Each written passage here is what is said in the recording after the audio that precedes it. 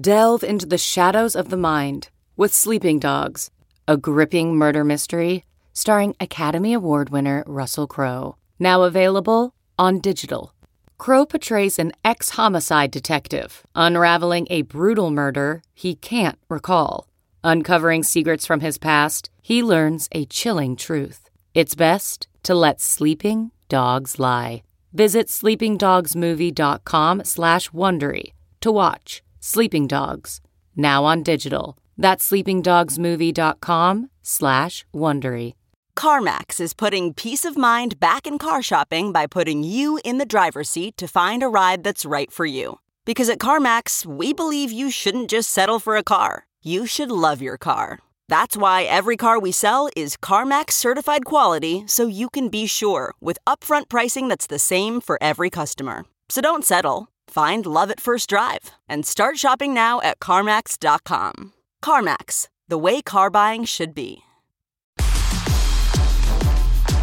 Hello and welcome to the Yahoo Fantasy Football Podcast Rookie Snapshot Edition. Eric, this is going to be our last episode, maybe of the year, because the draft is this coming Thursday, the 23rd.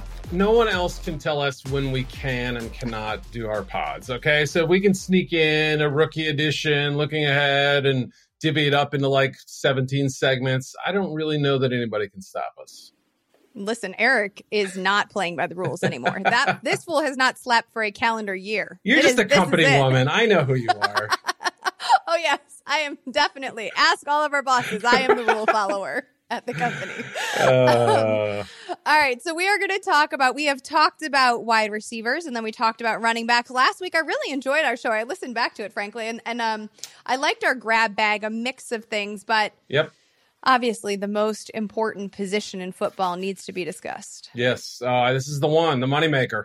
And definitely the easiest to evaluate. One that everybody hits on all the time. Just ask the Browns. Yeah, no, my batting average over the years is like 984. I've never made a bad analysis on any of these players before. I didn't have Patrick Mahomes, my third-rated quarterback that year. It didn't happen. It just didn't. Oh, it's a little bit higher than the Bears, so good for you. That's right. All right, so we are going to kick things off with a player that feels like, to extend your baseball analogy, a home run. It's the college football championship MVP, LSU's very own Joe Burrow. Yeah, it was crazy, too. I mean, if you'd asked me like last year, 1 year ago today, what could Joe Burrow be in the NFL? I would have thought, well, maybe like on the high end, a fourth round pick. That's really where, day 3 evaluation was sort of what people saw. He finished 2018 strong. I mean, nobody could have seen what was coming. And it had a lot to do with the talent around him. It had a lot to do with Burrow. It had a lot to do with the scheme. It was just this perfect storm that resulted in maybe the best college offense of all time. And he was the guy with the ball in his hands every single play. And you can't, overrate his moxie, his skill, his total package.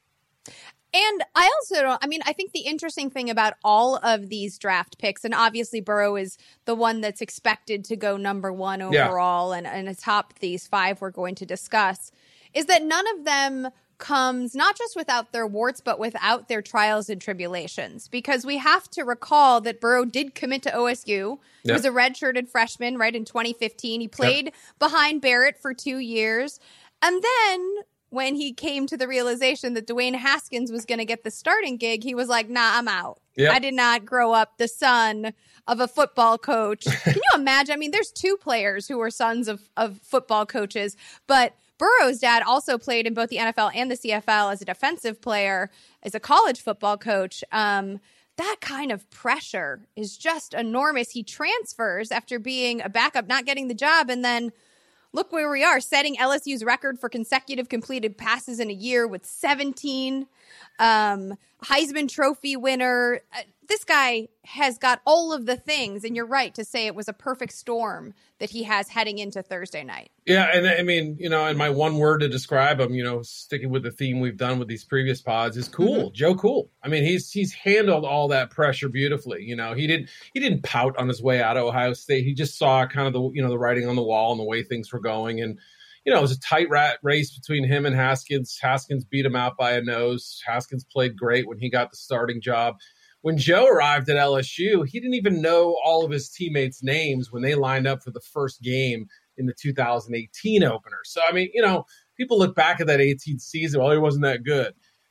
Kind of forget everything up until about the adjustment period. Yeah, I mean, he was still learning the offense, getting to know his guys, building a rapport. He didn't have spring football. He won the starting job over Miles Brennan. I mean, if you start from right after the disaster against Alabama in 2018, from the next game on, those last 4 or 5 games of the season, whatever it was, up until this year, and he played. It was just like this line. It kept going up, and it was the bar kept getting raised, and so just so impressive. I agree. He definitely did just ascend. He accepted every challenge and smashed it time and time. My one word for him was slick, along the same lines as you. Slick, excellent timing, cool under pressure. To me, everyone talks about his accuracy, right? I think that's probably like the number one pro when people are discussing his skill set. But his processing speed, to me, is also needs to be attached to that accuracy, because it's not just a bodily reaction. It's not just a quick release. It's also having the ability to be a full field reader and process and know what's coming and still have the calm to react appropriately, whether that is via his arm or knowing to run. And he has that ability. Listen, he is not Jalen Hurts by any means, no, but he does have some mobility. He's not just a statue in the pocket. Absolutely. No, his pocket movement is exceptional. Did he get himself in trouble? Did he take too many hits? I mean, yeah, I have about 4 negatives on him, and one of them was that, he hung in there and took some shots this year, and he ran in a way. Yeah, he slid pretty well, but there were times when he exposed himself to injury. But all that stuff, that creativity, that creative genius that he possesses, was all on display there. I mean, it was interesting because the guys at Ohio State compared him a lot to Alex Smith, and so Alex Smith is really one of the best processors in the NFL. Obviously, he's been hurt, but I mean, a very smart guy, extremely risk averse though, whereas Joe, is willing to put it in some tight windows and take some shots, and that maybe just separates him just a little bit from, that style of quarterback who's a caretaker, let's say. Yeah, and he has that cool that you're mentioning, the cool that lights a cigar at the end of a championship and can sit back in all of his Midwestern glory and know that he left it all on the table and smashed. I mean, I think that's good. So what is your one need-to-know stat, or most illuminating stat, I guess I should say, because there are tons of stats available about Joe Burrow. Yeah, no, I would say it has to be the 17-0 touchdown interception ratio in the final 3 games. I mean, I just sort of felt like, he didn't have a bad game last year. There's no doubt about that. But I really felt like he elevated his game to an even higher level. There was the one throw against Clemson, could have been picked off at a very critical point of the game. But for the most part, when it came down to it, the conference championship against Georgia, the semifinals against Oklahoma, and then the finals against Clemson, I thought, you could make an argument those were his 3 best games, or 3 of his 4 best games maybe. So, you love to see guys do it when everything's on the line. So that's the one that sticks out to me. We've talked about that, about prospects being able to put it together when the lights are the brightest, and Burrow has proven that ability, that he is up for the challenge time and time again. I love the stat that you mentioned. Also, his completion percentage was 76.3%, the highest among quarterbacks in 2019. Now, people are going to say, well, I mean, he had Jamar Chase and he had Justin Jefferson. Yeah. So I will give you another stat. And that is his air yards on the season, which was 3,077, again, QB1 for that statistical category. And to me, that is particularly illuminating because Burrow doesn't have like some super cannon, right? Some Paxton Lynch-esque cannon. But when you talk about his accuracy and you talk about his football IQ, and the fact that he was able to deliver the ball and create those rainbows on the regular, and not just, the air yards are not padded by a CeeDee Lamb yak specialist, right? Like these are just pure throws that were in addition to his completion percentage. So I think the air yards also shows that even without a cannon, his mental ability is able to deliver at a really potentially elite level. Yeah, I mean, if you stacked him up purely in terms of arm talent or arm strength or how, whatever you want to call it, against, the top 50 NFL quarterbacks, all the starters and the guys competing for starting jobs and all that, he might come in at like 36, right? I mean, he's not that guy who's, like you said, going to, he's not Josh Allen. He's not one of those Mahomesian kind of guys. But, I think that in a way is a little bit of an overrated thing. And you're right. I mean, the fact that more than half his yards came through the air, they weren't just these little dump offs. Yeah, they had a good screen game. It shows that he is a quarterback and he's not just a facilitator on an uber talented offense.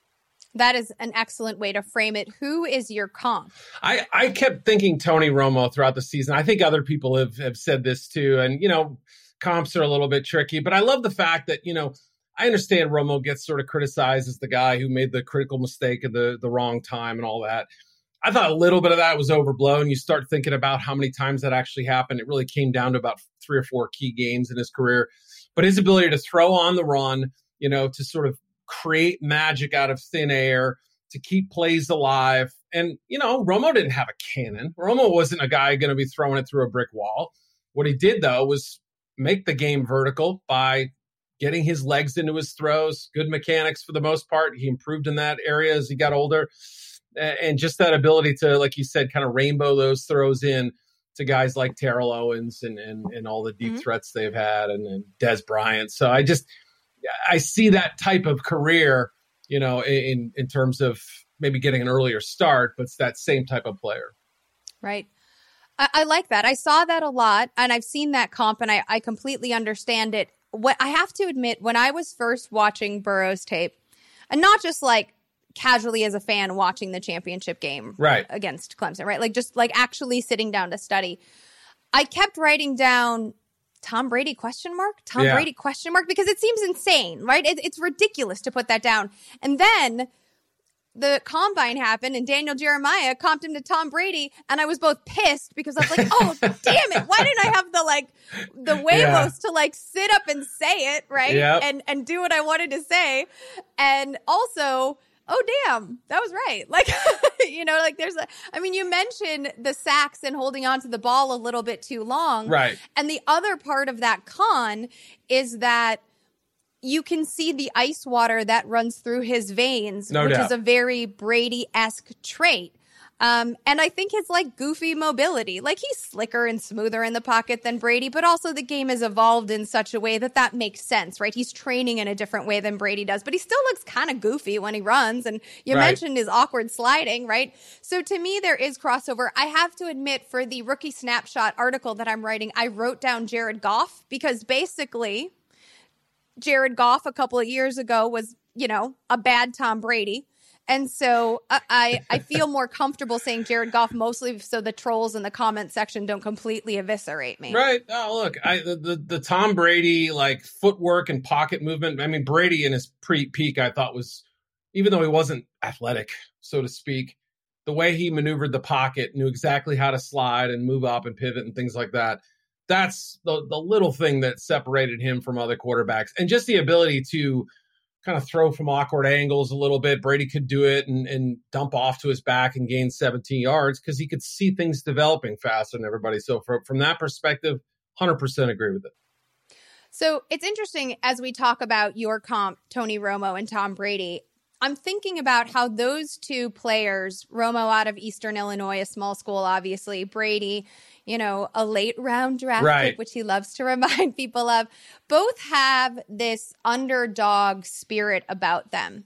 And I've often said the problem with Jared Goff is that when you're selected number 1 overall, it's harder for you to drink the Kool-Aid, to become the, quote, system quarterback that Brady was able to become under Belichick, right? I'm not calling him a system quarterback, but it's easier for you to drink the Kool-Aid and sit and watch tape and grind and be told that everyone doubted you and use that as motivation to prove everyone wrong. It's interesting because Burrow has a little bit of that about that, as we talked about earlier, not being the immediate starter and having to transfer from Ohio State. But if he is the number one overall, it'd be interesting to see if that grit sticks with him in a way that I don't think it has with Jared Goff. Look, I mean, I will say this. If you go to the Bengals, you're already kind of brought to that level naturally where people kind of doubt you and say, not too many guys have been able to have sustained success there, right? I mean, Carson Palmer for a short period there. Other guys, sure. Andy Dalton, got to the playoffs 4 times or whatever it was. So, there are real bars and there are imaginary bars that he can set. I'm sure all he has to do is go on Twitter this week and see some of the people who are like, Burrow's not that good, and find whatever motivation he needs. But I understand what you're saying there. That is the perfect way to get us to our next point, though, which is landing spot. We both expect the Bengals not to do anything. This is going to be a chalk pick, that he'll end up in Cincinnati. I do think that it's more interesting and behooves Burrow more to end up with Zach Taylor, who, I mean, if we're talking about Jared Goff, sure. Coach Goff, right, is the quarterback's coach under Sean McVay of the Rams and is known as a quarterback specialist. So I think that maybe he's moving into the Bengals. I'm sure everyone in Cincinnati would like to believe this, at least, where the franchise is evolving or transitioning out of a darker period. Yeah, and I mean, that makes perfect sense too. And I mean, they have a guy on staff who was actually with Burrow there. I'm forgetting his name, Cragthorpe, I think, but the quarterback's coach who's actually at LSU for a brief period with him. So, there's some crossover there as well. When we put Team Fit down, I was almost going to jokingly say New England and kind of say, oh, hey, it would be a great spot for him. It's not going to happen, but it is the perfect fit. So, yeah, I mean, you can kind of look at it 2 different ways, I suppose. But, yeah, barring some unforeseen activity, I think he's headed to Cincinnati, and Taylor could be a nice guy as they grow up together and figure out each other's strengths and weaknesses to figure out how we're going to put this thing together and make a winner here. And he has connections and ties, obviously, to Ohio. So yes. That'll be a homecoming of sorts. He moved around a lot because his dad was a coach, but still. Let's move on to Tua Tagovailoa. When I interviewed him at the Super Bowl, he corrected me on how to pronounce his name, which I appreciated, though. I was like, okay, wait, Tagovailoa? Okay. Yes. So if Joe Burrow is the cleanest, if you will, least risk averse in terms of from a team's perspective player, then Tua has to be one of the riskier players. And you talked about a calendar year ago where we were. I mean, this was tank for Tua was the mantra for the Dolphins heading into the 2019 season. Now, I'm going to skip ahead and give a spoiler. I still expect him to land in Miami, but not be the first overall pick because obviously, people like to talk about his durability as a con, but it's not just the hip injury. It's also the 2 ankle surgeries, the broken nose, the concussion. There's been a lot of beating that his body has taken, which is why when I watched him play, wrote unflappable. Because he plays with a toughness and a poise and a confidence that is going to absorb hits, that is going to take risks with his body, that is very modern NFL. Yeah. Oh, I mean, absolutely. There's, anyone who calls him soft or injury prone, I just don't think, look. They've watched any of his tape? Yeah. I mean, right. Then there are plenty of other players that could have applied to by that logic, and it makes no sense, right? I mean, he's a tough kid. He's quiet. He's reserved. You met with him. You saw him. He's not one of these brash, showy guys.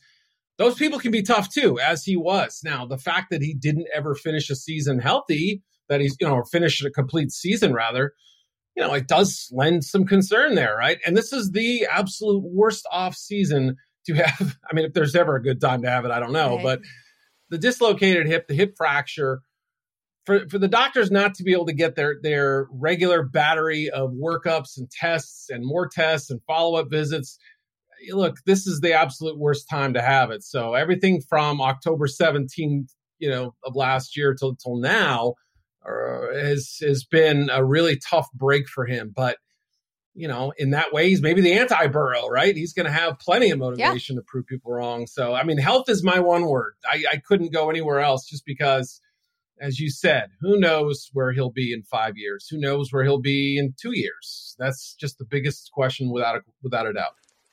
I also think the success of players like Tua and, frankly, Jordan Love and Jalen Hurts, who we're going to discuss, these more mobile Mahomes-y-N, please add the SIAN style of quarterbacks, there's a larger conversation to be had about career longevity for these guys, right? There's a brutality to their game that we as viewers love, and that is, at least currently, wildly productive. I mean, RG3 is probably the poster boy for the beginning of that transition. And so I'm not willing to discredit or discount Tua based on the hits that he's taken, when I also remember very recently Deshaun Watson lighting things up as a rookie and then tearing his ACL. Yep. I mean, so. Yeah, go ahead. Go you. Yeah, no, I mean, that's the thing. Some of these injuries are impossible to predict, right? Obviously, if a guy has a pattern of them, there's something to it there. The ankle things really did bother me until I talked to his doctor, and he said, look, this tightrope procedure that they're doing now, in their limited experience, because it's only been about less than 10 years that this procedure has actually been in regular use, the research suggests that the ankles probably are in better shape now. Like, there's actually more stability with this little band that they put in there. So that those kind of things don't recur as often than somebody who, had ankle surgery before this tightrope procedure existed and would be more prone to further, re-injury. So that I'm not worried about. The hip, I mean, look, the biggest concern is really this necrosis, the idea of the blood flow to the hip. And the 3-month update should have given us pretty good indication that, look, he's in good shape there. The chance of that happening is pretty low. But what if it's a knee? What if it's something else? I mean, you just don't know. And bad luck does happen in the NFL. And I hope he's not a victim to it after this point, because, he would get those labels of being fragile. And I just don't think it's totally apt. It also negates an awesome game, like an awesome skill set, a wildly accurate skill set, a quick release. We've talked about the obvious rushing ability and mobility, but like the touch, there is much more to this kid than just from the waist down. He is an incredible processor. I mean, like his story, I think also this idea, as you mentioned, of like him being a quiet leader, a reserved personality. Unfortunately, he's also from Hawaii, went to the same, unfortunately, he's from Hawaii. Hawaii's a lovely place. I'd love to be from Hawaii. I'd love to too. But the fact that he is so closely aligned with Marcus Mariota, who went to the same high school and had similar leadership knocks against him, right? And then didn't pan out in the NFL. I think that's an unfair shadow to cast on Tua. Yeah. And look, you go to Alabama, who's in the locker room? Nick Saban, the most accomplished head coach in modern college football, rock star assistants and future head coaches all throughout the building, the best strength coach in America, 5-star prospects everywhere, pressure every single day to perform. You lose one game at Alabama, and people are losing their minds. So there is a mental toughness with being the starting quarterback at Alabama. There's a pressure to be better than the guy you just replaced, or better than the 5-star who's looking to take your job. That kind of thing it builds character to an unbelievable level, I believe. And, so anyone holding that against him, I don't think has thought through what Tua faced as a college prospect. Imagine being called on as a freshman at halftime of the national championship game, in basically on the road in Atlanta against Georgia, and say, go win the kid. We're down 2 touchdowns. Go win the game, kid. We need this one. And he does it in overtime. I mean, just, there's certain things about him that are absolutely phenomenal. And I mean, again, that's why I wrote unflappable. And he also does that with the starter on the sideline, watching him and supporting and drooling and supporting him and drooling at the opportunities, and then being relegated to a backup. I mean, it's not like these two like had a breakup and you never have to see him again. He had to like go to work and deal with the guy he replaced every day. And also, if you've done any research, not you, but if a listener has done any research on this kid's backstory, his dad was not this like lovey, cuddly millennial dad by any means. I mean, he lived by the Bible and the belt, and that is a quote from Tua's mom. Yep. So he has certainly learned to withstand pressure from a I would say from like 2 years old up. I mean, he is right-handed. Yes. Normally. Yep. And his dad was like, well, I'm the only left-handed person in the family, and this is my oldest kid, so I'm going to train him from 2 years old on to throw left-handed because I would like okay, there's a whole lot there. This is not a parenting podcast, but you can't call the kid soft. Yeah. Oh, no. Yeah. I mean, you worry about like, hey, is this a Todd Marinovich type thing going on here, right? Or Richard Williams and the Williams girls? You know, what end of the spectrum are we talking about here? But beyond all that, I mean, he's developed into a great player who has these injury concerns. But, you know, I look, and there's certainly some questions about his game. I mean, his mechanics are a little funky. He's got this sort of odd, you know, square body a little bit. And he's a little hitched too. Yeah, absolutely. No, he cocks it back there a little bit. And some of those things have to be tightened up. But, you know, my stat that I used to pluck from his body of work was the money downs last year, the third and fourth downs. He was 40 out of 55, excuse me. So right around that Burrow completion percentage, 620 yards, 9 touchdowns. I mean, yeah, there were some mistakes. You know, he threw some balls up for grabs. He wasn't as good handling pressure, but when he got time to throw, he usually made it count, and especially on those downs where it was had to have it kind of a moment. So, you know, that to me sort of sums him up a little bit. My stat piggybacks onto yours, and that is that in 2018, as the Tide's full-time starter, he managed a touchdown percentage of 12.1, which was QB1, and a TD to interception ratio of 43-6. So again, this is not a guy who is defined just by his rushing ability. Yeah. Yes, he can impro, but he's also incredibly accurate as a passer. Yeah. And like, you know, as we kind of work towards the comps here, I mean, your comp makes a ton of sense for the accuracy portion, and mine makes sense from a left-handed sense, I guess, but similar body style too. I went with Mark Brunell. I mean, that was the first guy that when I first saw him as a freshman in relief of Jalen Hurts not in the championship game, I said, kind of looks like Brunell back there. Now, he's not the scrambler that Mark Brunell was, and, you know, he's not Steve Young either. I don't think we could put him in that category of, you know, athletic, you know, wonder and making guys miss. Yeah, he can do it. His improvisation comes in different ways, but, you know, Brunell, they threw the kind of the same sort of arc to their ball, and they were able to kind of drop it in the bucket. I don't think Tua has a strong arm either. Kind of pushes the ball a little bit, but you know, he gets to where he needs to go. That throw against LSU where he had to kind of step up in the pocket and his body's turning, he just kind of flicks it. Yeah, he threw the ball about 53 yards in the air. I mean, you know, and got it exactly where it needed to be, and it's just dropped by Judy. So I see plenty of arm strength. I don't think he has a cannon. That's where I kind of went with Brunell. But your comp is one that, you know, other than the handedness, makes a ton of sense in terms of how he approaches the game and how he could be used in an NFL offense.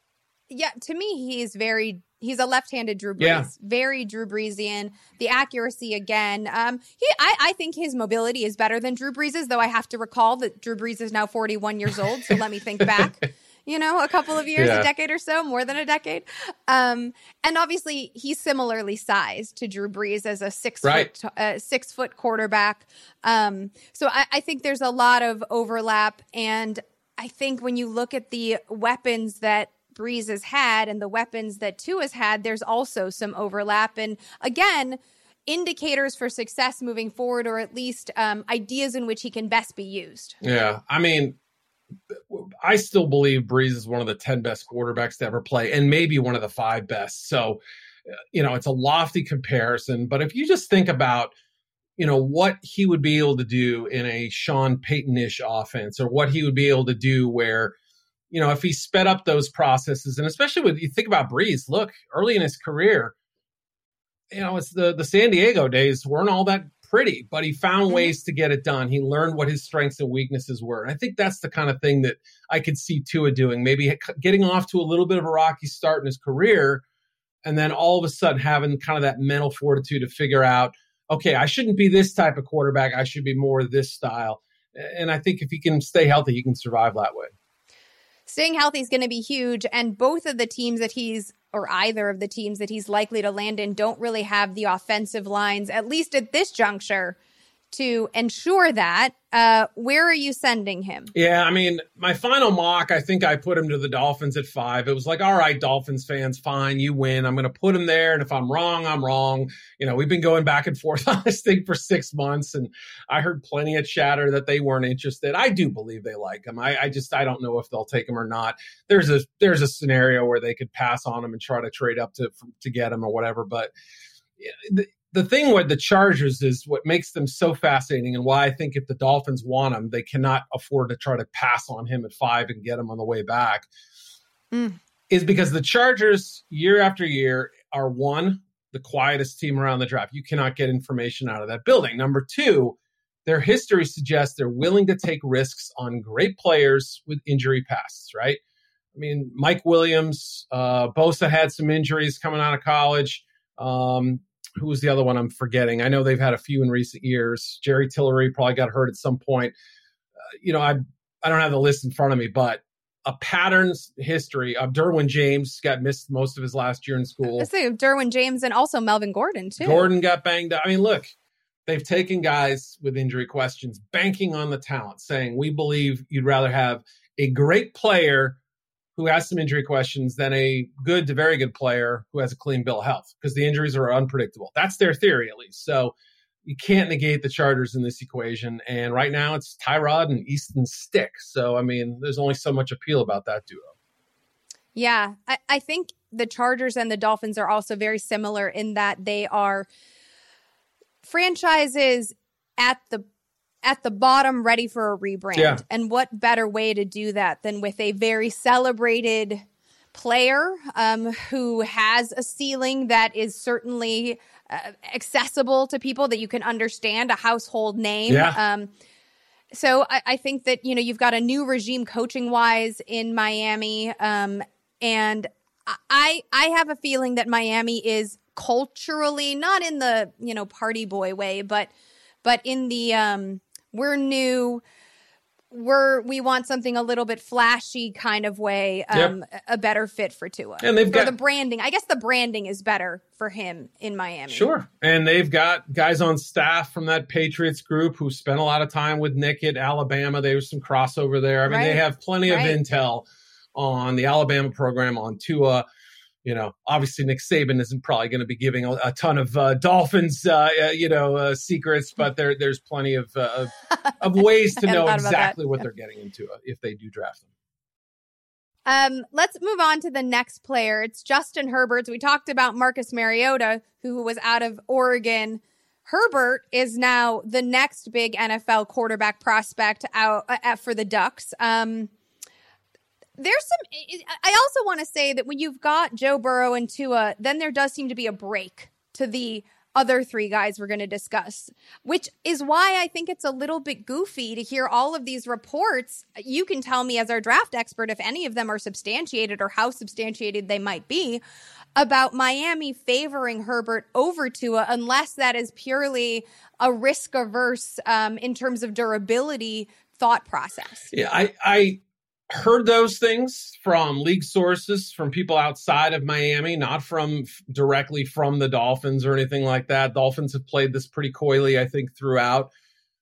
The sense was that, at the time I kind of gathered that, look, if you miss on Justin Herbert, it doesn't feel like as big a deal, right? You can miss on him and 2 years later you could draft another quarterback, and that regime still could be there. But the more as time has gone on, I believed it to be a little bit of misdirection by them. And I could be wrong. It could end up backfiring on them. I think they felt like the Chargers might favor Herbert. And so they were trying to maybe coax the Chargers to move up or something like that. You never know, right? And Miami has interviewed top 10 tackles and defensive players. So it's possible they pass on both these guys. Miami also has 3, but Miami has 3 first-round picks and 2 in the second. They've got 2 next year. Plenty of opportunities. Yes, they have more ammo than probably the Bears and the Packers combined. So sure. Yeah, it's going to be fascinating. First of all, I remember looking at the script, and we use our one word to describe the player. You used about 12, I want to say. But can you explain it? I didn't understand it. It's a little above my knowledge. Well, you've been very good, I have to say. You keep saying if I'm allowed to throw in a hyphen, and I was like, damn, I'm writing phrases. Lyrics. Do whatever you want. So there were two things, because in watching Herbert's tape, you can't deny the strength of his arm, right? He does have a cannon. Yeah. My key stat, if I'm going to jump ahead, is that he heaved the ball 62 feet while flat-footed at Oregon's Pro Day, which was in early March before all of the quarantine process began. What's that, like 20 yards? 62 feet? I'm kidding. I'm sorry. You can't ask me to do math You on said the spot feet. like this. It's got to be yards, right? I'm sorry. I didn't mean to do that. I'm sorry. 62 yards. 62 yards. Yes, you're right. 62 inches. That throw was amazing. But I do think that lofted was the first, because he lofts it. He just lofts it time and time again.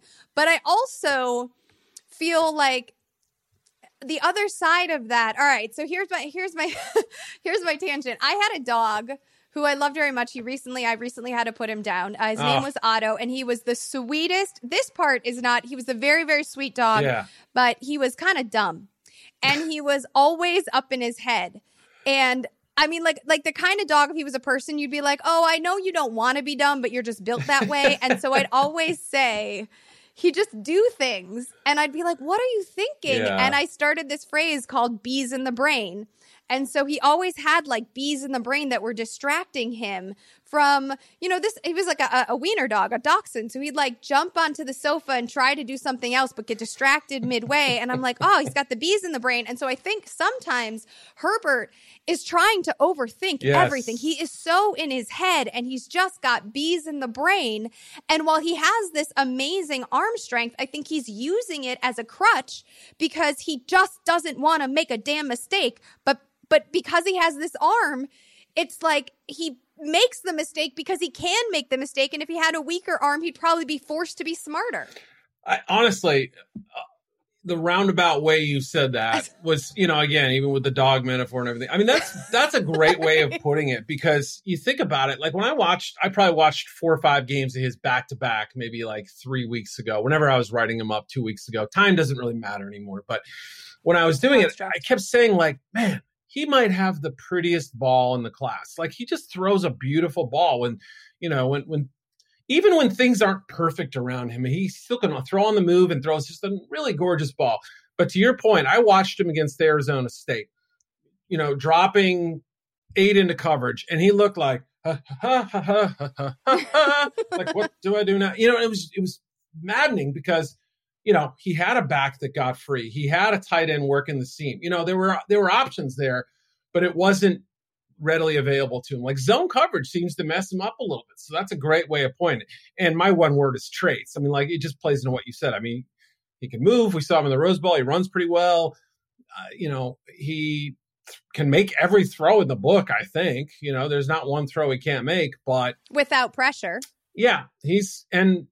To my friends over at Pro Football Focus have a great stat in the sense that, when the pocket's clean, the best performers tend to have the most success in the NFL. Because if you can't thrive in ideal circumstances, you can't thrive when things are bad. However, like you said, when things broke down, after a certain point, he would hold on to the ball. He would throw it away. He would make decisions that have to be coached out of him.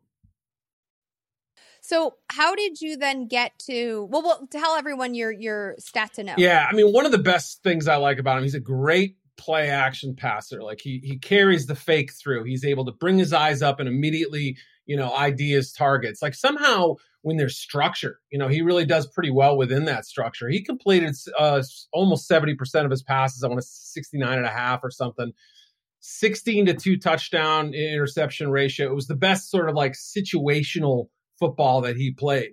And they drew up a lot of them. There's only so much, you can't play action on every single play, but that was when his tape looked prettiest. It shined. I mean, that was really his best moment. So it's got to be a big part of what he does in the league, I think. So who are you then comping him to, mentioning some of his positives? I mean, same sort of deal with Tua. Like when I first started seeing him in 2017, I think he's like a more polished or prettier version of Ryan Tannehill. Big, strapping, athletic guy. If you want him to run, he can run. If you need him to heave the ball 50 yards, he could do it. He can make tight window throws, but he doesn't always choose to do that. And that's really, I want him to be taking more risks. And so Tannehill always left me feeling the same way. The difference was Tannehill came into the league with like 18 quarterback starts, whereas Herbert's been there 43 off the top of my head. So when I saw him in 17, I thought, this dude's got a package. Like, he is a future number 1 overall pick. He just never took his game to that next level. I just felt like he's sort of been a little bit flatline. And so early Tannehill, what was he? He was just like the same dude. Never got better until last year. So I kind of feel like it wouldn't stun me if his career ends up going the same way. Herbert's going to make some money in this league. I don't think he's going to be a bust. I just don't think he'll ever be great. So I had Tannehill body, Eli Manning temperament. He's just there, you know. He's not a charismatic leader at all. I mean, number one, you cannot mention Eli Manning on this on any podcast. You know, I have a massive crush on him. Eli's great. I love Eli. People poop all over him, but I like the dude, man. Yeah. I have an ongoing. That's weird though. That's interesting. An ongoing hot-ish dream about Eli Manning and his dad cargo shorts. Oh yeah. Wow. Okay, but we'll talk. But yes, we're gonna do a separate pod just on that. Okay, right. Yes. There's a recurring dream about him, me, and an engagement party, and his mom is very upset about it. Anyway, yeah, she does not like the floral centerpieces that I chose, but don't worry, we sorted it in the bathroom. Anyway, before things get too out of control, you mentioned that Herbert was never able to really put it all together in college, and that leads me to my comp for him because it's not talked about enough, I think, that he had 3 different head coaches while he was at Oregon, played in 3 different schemes, was never really given the opportunity to have consistency in terms of his mechanics or what he's supposed. I think that's how you get up in your head. I've been taught this thing, but now I'm going to do this thing. And the pressure every time is more and more. And he is very Drew Lockian to me in that regard, because Drew had, as a Mizzou alum, had a similar trajectory. I think Drew also has a lot of the same, a big arm that he uses as a crutch. I think Drew has more swag. I've met Drew. I'm friendly with him. I think he has more swag than Herbert when you mention an Eli Manning temperament, which I like a little bit of more fire in a quarterback. And that's certainly something that Herbert, his team spent the Senior Bowl trying to debunk the notion that he was this reserved guy, but that he could be a leader among men, if you will. Yep. And so I think there's a lot. He's like an Eli Manning tempered Drew Lock. Yeah. And it's interesting because I'm thinking a year ago, we were all saying that Drew Lock was Jay Cutler, but with an Eli Manning temperament. I think that was probably not correct, knowing Drew a little bit better. Yeah. Yeah. Drew came out of his shell last, 2018 season a little bit in terms of his personality, let loose a little, finally sort of felt like, okay, I'm the big man on campus. I'll act like it. Teams liked his personality, right? I mean, it was just sort of funny to watch him grow a little bit and kind of do that. Herbert could get to that level. I think he just needs the right place. I picked him to the Chargers and the Jaguars, probably the two lowest attendance teams in the NFL. I don't know, maybe, but places where he's not going to be thrust into the immediate spotlight and expected to be a savior from day one. Boy, let him grow and let him sort of stretch his legs a little bit, work with some weapons out there. Both teams have some talent at wide receiver. It's I could see both of those being okay for him. More likely Chargers, but I'm just sort of thinking about any of the possibilities. Well, he could certainly, under Gardner Minshew, develop a bit more of a personality. Yeah. So if he went to the Jaguars, that makes sense. I, too, picked the Chargers just because they need a quarterback. I don't think Tyrod Taylor, as you said earlier, is the answer. And I do think the Chargers, when there were discussions about whether Cam would end up in Los Angeles, he did seem like one of the arguments was that he had the rushing ability that the coaching staff coveted, but he didn't quite have the branded personality necessarily, the temperament that the ownership wanted. And I think that Herbert is a nice compromise between those two things for this franchise. I agree 100% on that one. All right, let's talk about Jordan Love, because this is a player that nobody agrees about. One of the most divisive quarterbacks in this year's draft. Your word for him, frankly, is frustrating. Yeah. So tell me why. Yeah, I'm watching his 2018 tape leading into this past season. I was very excited. I saw the Michigan State game where almost led them back to victory, made throw after throw. And you thought, wow, this kid has something to him. He had the 32-6 touchdown interception ratio. He seemed to balance the right level of risk and caretaking. And it was, he had the tools. He could run. He was a better runner in 18 as well. I thought, wow, this could be big for him, overlooking the fact that it was a brand new coaching staff, top to bottom. Matt Wells and David Yost, two really great play callers going out, different type of system coming in, and, his two best weapons and most of his offensive linemen out the door as well. That had a huge effect on him. However, Love also made decisions that clearly were on him. I watched every single one of his interceptions. I would say all but about 5, you could say, were definitely his decision-making. He could have gone elsewhere. He could have changed the trajectory of his throw. He is frustrating. The high-end throws, if you listed Burrow's 20 best throws, Herbert, Tua Tagovailoa, Jordan Love, he'd stack up right among all of them, probably even surpass at least 2 of those guys. So the high-end stuff is great. The low-end is really, really frustrating. How about you? What do you have for a word? I mean, I love that you mentioned that there's just a large discrepancy between the ups and the downs here. I wrote here for it. I like the kid's underdog story. Utah State is obviously not the quarterback factory that LSU or Alabama or Oklahoma is. And so he went to a smaller school. His dad, who was a police officer, took his own life when Jordan was only 14 years old, right? He wasn't even playing football really at that level. He was wanting to focus on basketball, but his mom was like, no, I think you should do this. He wasn't expected to be he didn't win even at a high school level, he did not win the starting varsity quarterback gig until halfway through his junior year of high school. So he's been an underdog at every turn. And I think he plays with that grit.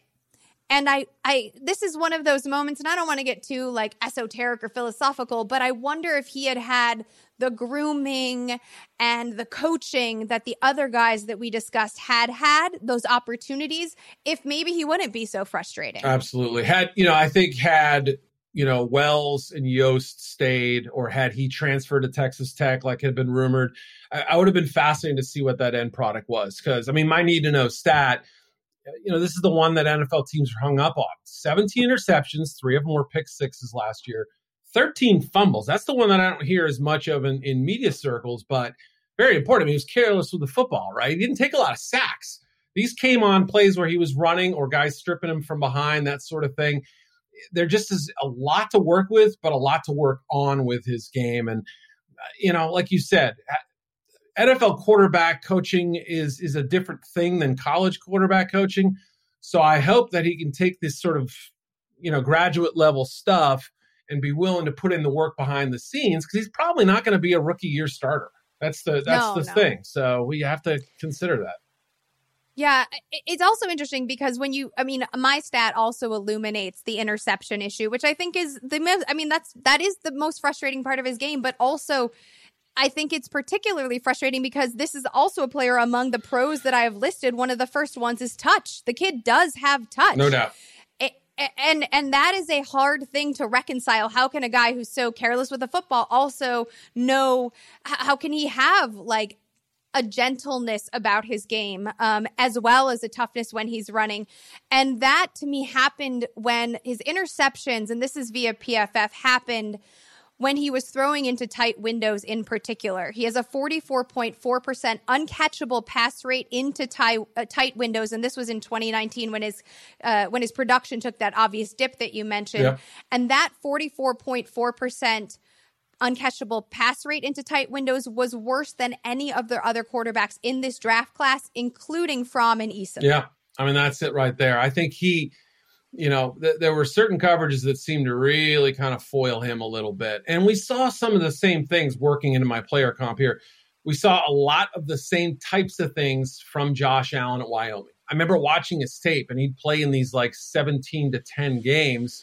And, there'd be 5 balls that would make your hair stand up on your neck. And there were 5 that would make you want to throw the remote, and it was just, there were times when you said, okay, he's got a cannon, but he can also throw these beautiful touch passes, and he can fit it into places that other quarterbacks wouldn't even try. Yeah.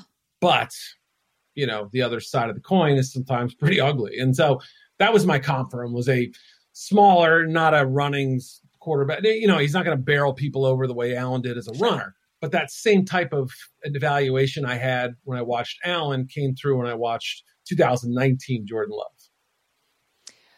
I saw a lot of Sam Darnold while I was watching him. And the size lines up, but he's like, to me, Sam Darnold, but like without the SoCal surfer privileged vibe. You know, like you know, Sam Darnold did make some of those like jaw-dropping throws in both good and bad ways. Like the what are you thinking throws. He still considered the seeing of the ghosts, right? Like he still continues to make those.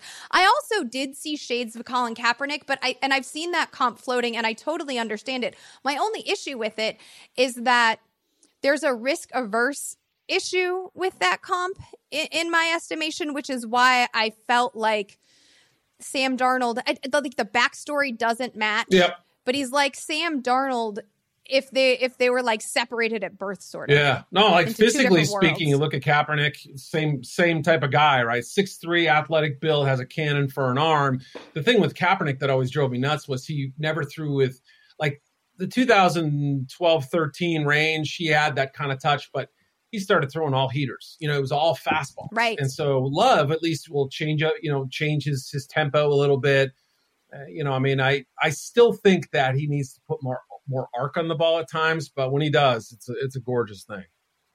And where do you think he could potentially, not in his rookie year, but maybe eventually do gorgeous things? Green Bay or Indianapolis. So the two spots that I felt like, look, they have a starter. They're not worried about when is Jordan Love taking over. Aaron Rodgers, Phillip Rivers. Rivers is more, you know, urgency, right? Especially if he doesn't play well this year. But, you know, that's a place where I feel like they're in good hands with Frank Reich and Sirianni and those guys. You know, they're very sort of quarterback-friendly offense, and one of the frustrating parts was Jacoby Brissett was, you know, even though the not a ton of weapons, but they gave them a good platform from which to work, and Jacoby could just never take that next step. And so you give him time behind the scenes, watch Phillip for a year or two, I guess, and see what he does, and you know, maybe there's something there. Same thing with Rodgers. Maybe in a year or two, we're making a call on whether Aaron's going to stay in Green Bay or retire or what. I don't know. So those are two spots that made some sense to me.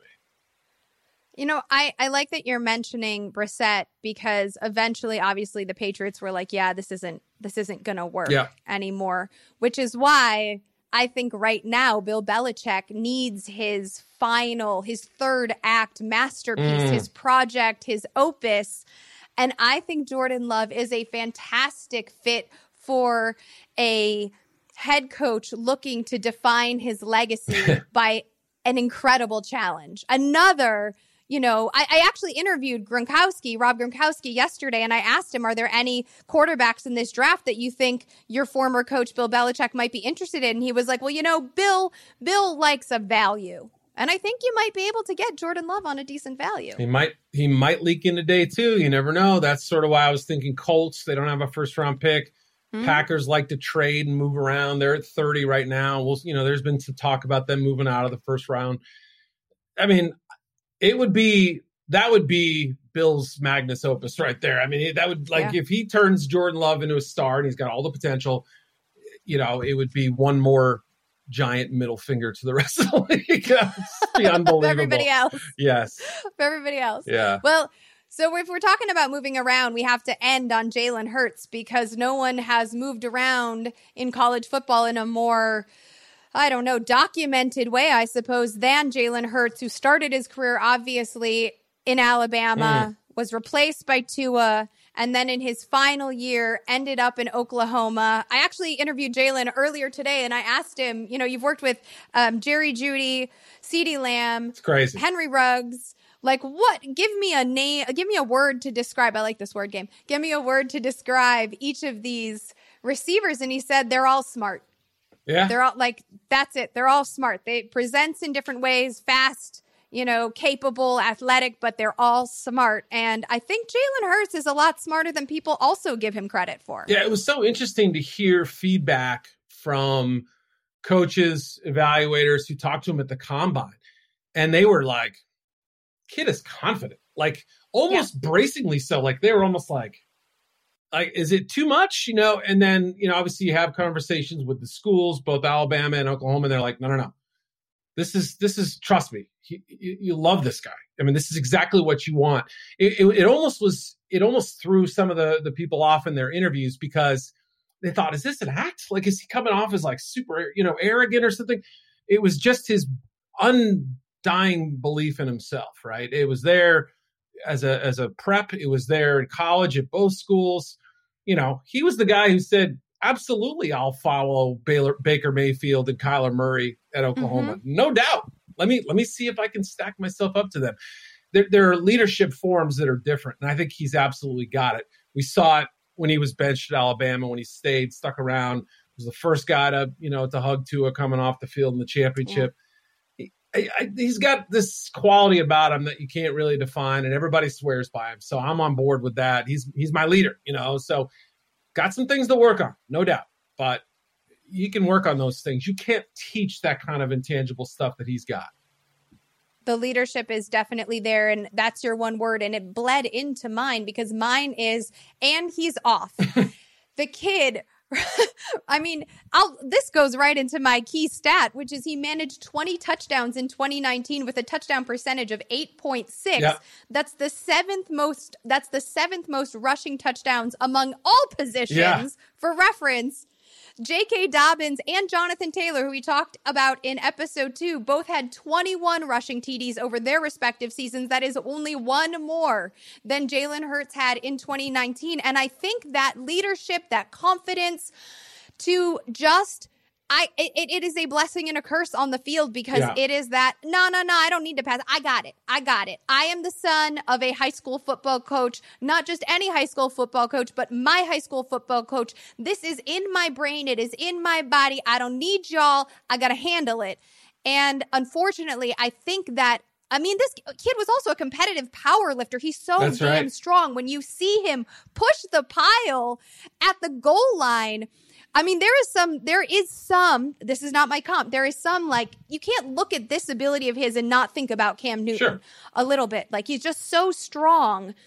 And I think that ability, again, we talk about crutches with a strong arm and Justin Herbert. This ability has become a crutch because it has prevented him from developing as a passer. Yeah. And that confidence that you talked about, what I wrote down in my notebook. Now, if anyone's watched all our episodes, they know about both of our notebooks, right?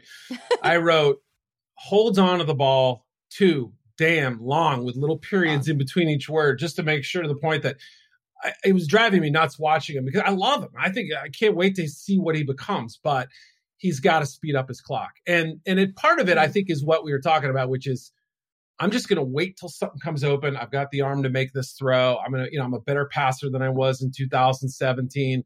That supreme confidence in himself. But it doesn't work like that in the NFL. He's got to get rid of the ball quicker. Most quarterbacks, you want to be under 2.5 seconds. The average pass attempt for him lasted 3.08 seconds. The most of any college quarterback with 50 dropbacks last year. 50. We're talking about a guy who could come in for 3 games and, be a statue back there. The problem was, he thought, I'll either run or I'll find, one of my outstanding receivers will come open. It's just not going to work, in my opinion, that way in the NFL. Or you're going to have to move the pocket or do things that are a little different. So, it was, like you said, it works against him and it works for him. Yeah, I think that he is evolving, and in some ways, maybe because he did become a better passer in 2019. It does help to have CeeDee Lamb bailing you out on the regular. Helps to play in the Big 12 too. Yes, but yes. Yeah, has evolved his game and pushed him. You have him going. Well, let's talk about. I'm just gonna say, you have him going to the Raiders. I just like that a lot, because if one of the knocks on his game is that he misses checkdowns because he's, trying to find the hero shot or the hero run all the time, he can certainly learn about him under Derek Carr. Yeah, that's the perfect guy to mentor you, right? And they signed Mariota. It's more that I believe the Raiders are going to value, when Mike Mayock came on board, he brought in scouts who, you could see it in his first draft last year, character. Like high character guys. They wanted leaders. They wanted team captains. They wanted guys like, follow me, once more into the breach kind of guys, right? Yes. even the reaches for them, they felt like they have exceptional personal and football character. I don't care. As long as they've got, the requisite talent. That's what made me think of them. Will he be there for the Raiders? I don't know. You have a couple other teams that are kind of fascinating. I hadn't thought of one of them, to be totally honest. Yeah, I have the Raiders down. I mean, I don't know where he's going to land. I mean, right. I'm not going to pretend to. I think the character, when you mentioned Clelin Ferrell, like we all remember this from last year and the character pick and Mayock's influence, although this roster does seem a little bit like a fight between mom and dad when you're looking at Gruden and Mayock here. Yep. The bad guys, the good guys, the Catholics, the convicts, whatever. Yeah. Right.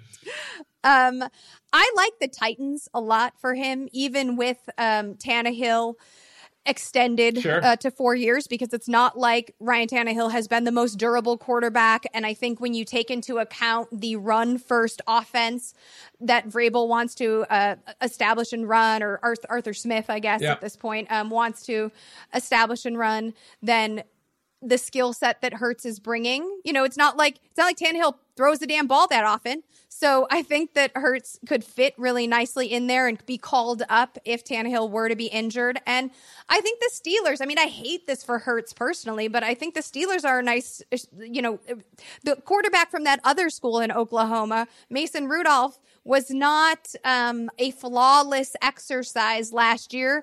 Big Ben is bigger than ever. He's not, however, the most mentor-friendly quarterback. I'm sure Mason Rudolph can talk to that. Duck Hodges, that's not an NFL quarterback. So I think there's some room here for Hurts. I just worry that, frankly, the ego's under center between Rudolph and Roethlisberger. He is going to need those leadership skills if he is going to manage that quarterback room. First of all, how dare you besmirch the good name of Duck Hodges? How dare you? How dare you? Sorry. Duck was my project last year. I'm like, I'm telling you, there's an NFL quarterback in here. Did I really think he was going to get a shot to play as a rookie?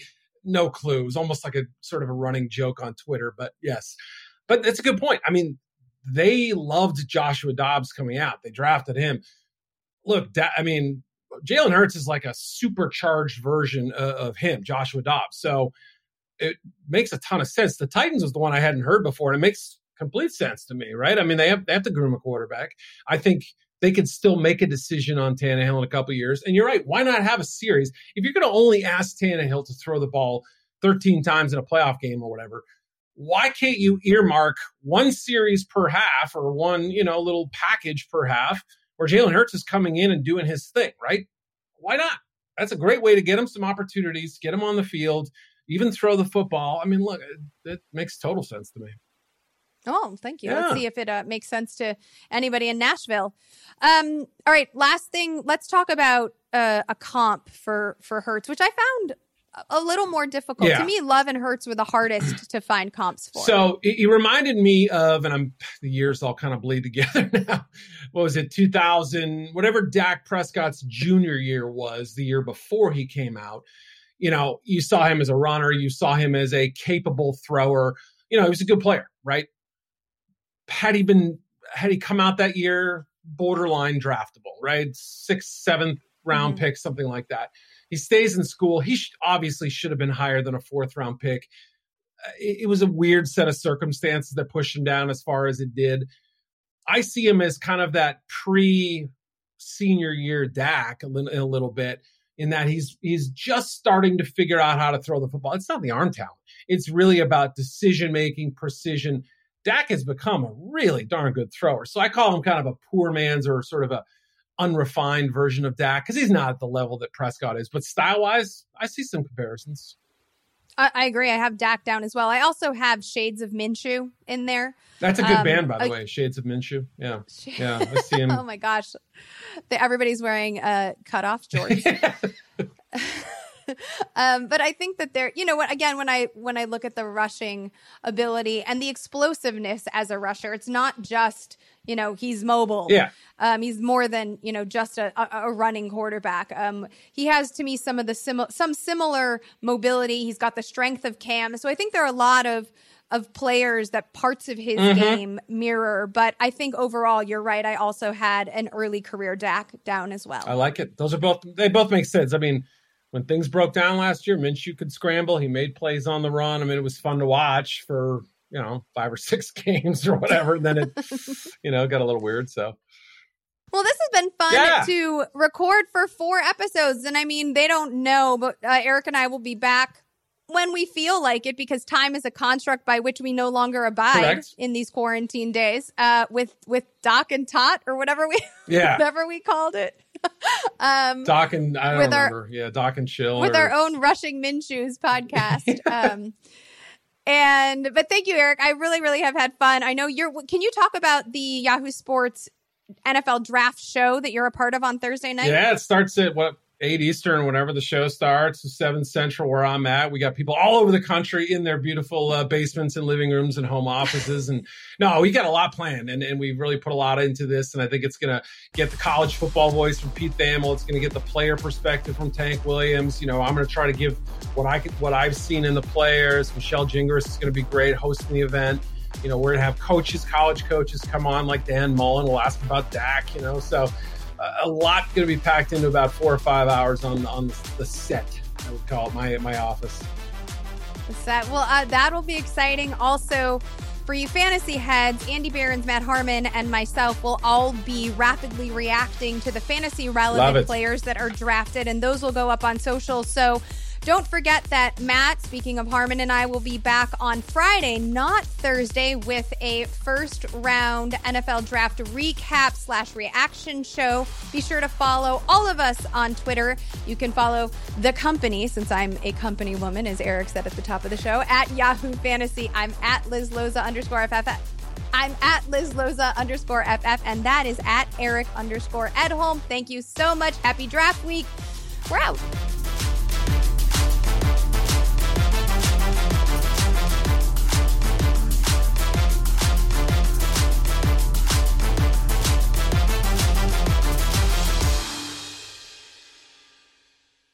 It's no secret that our world has been interrupted. A World Interrupted is a daily podcast telling stories of coronavirus and its impact on the economy.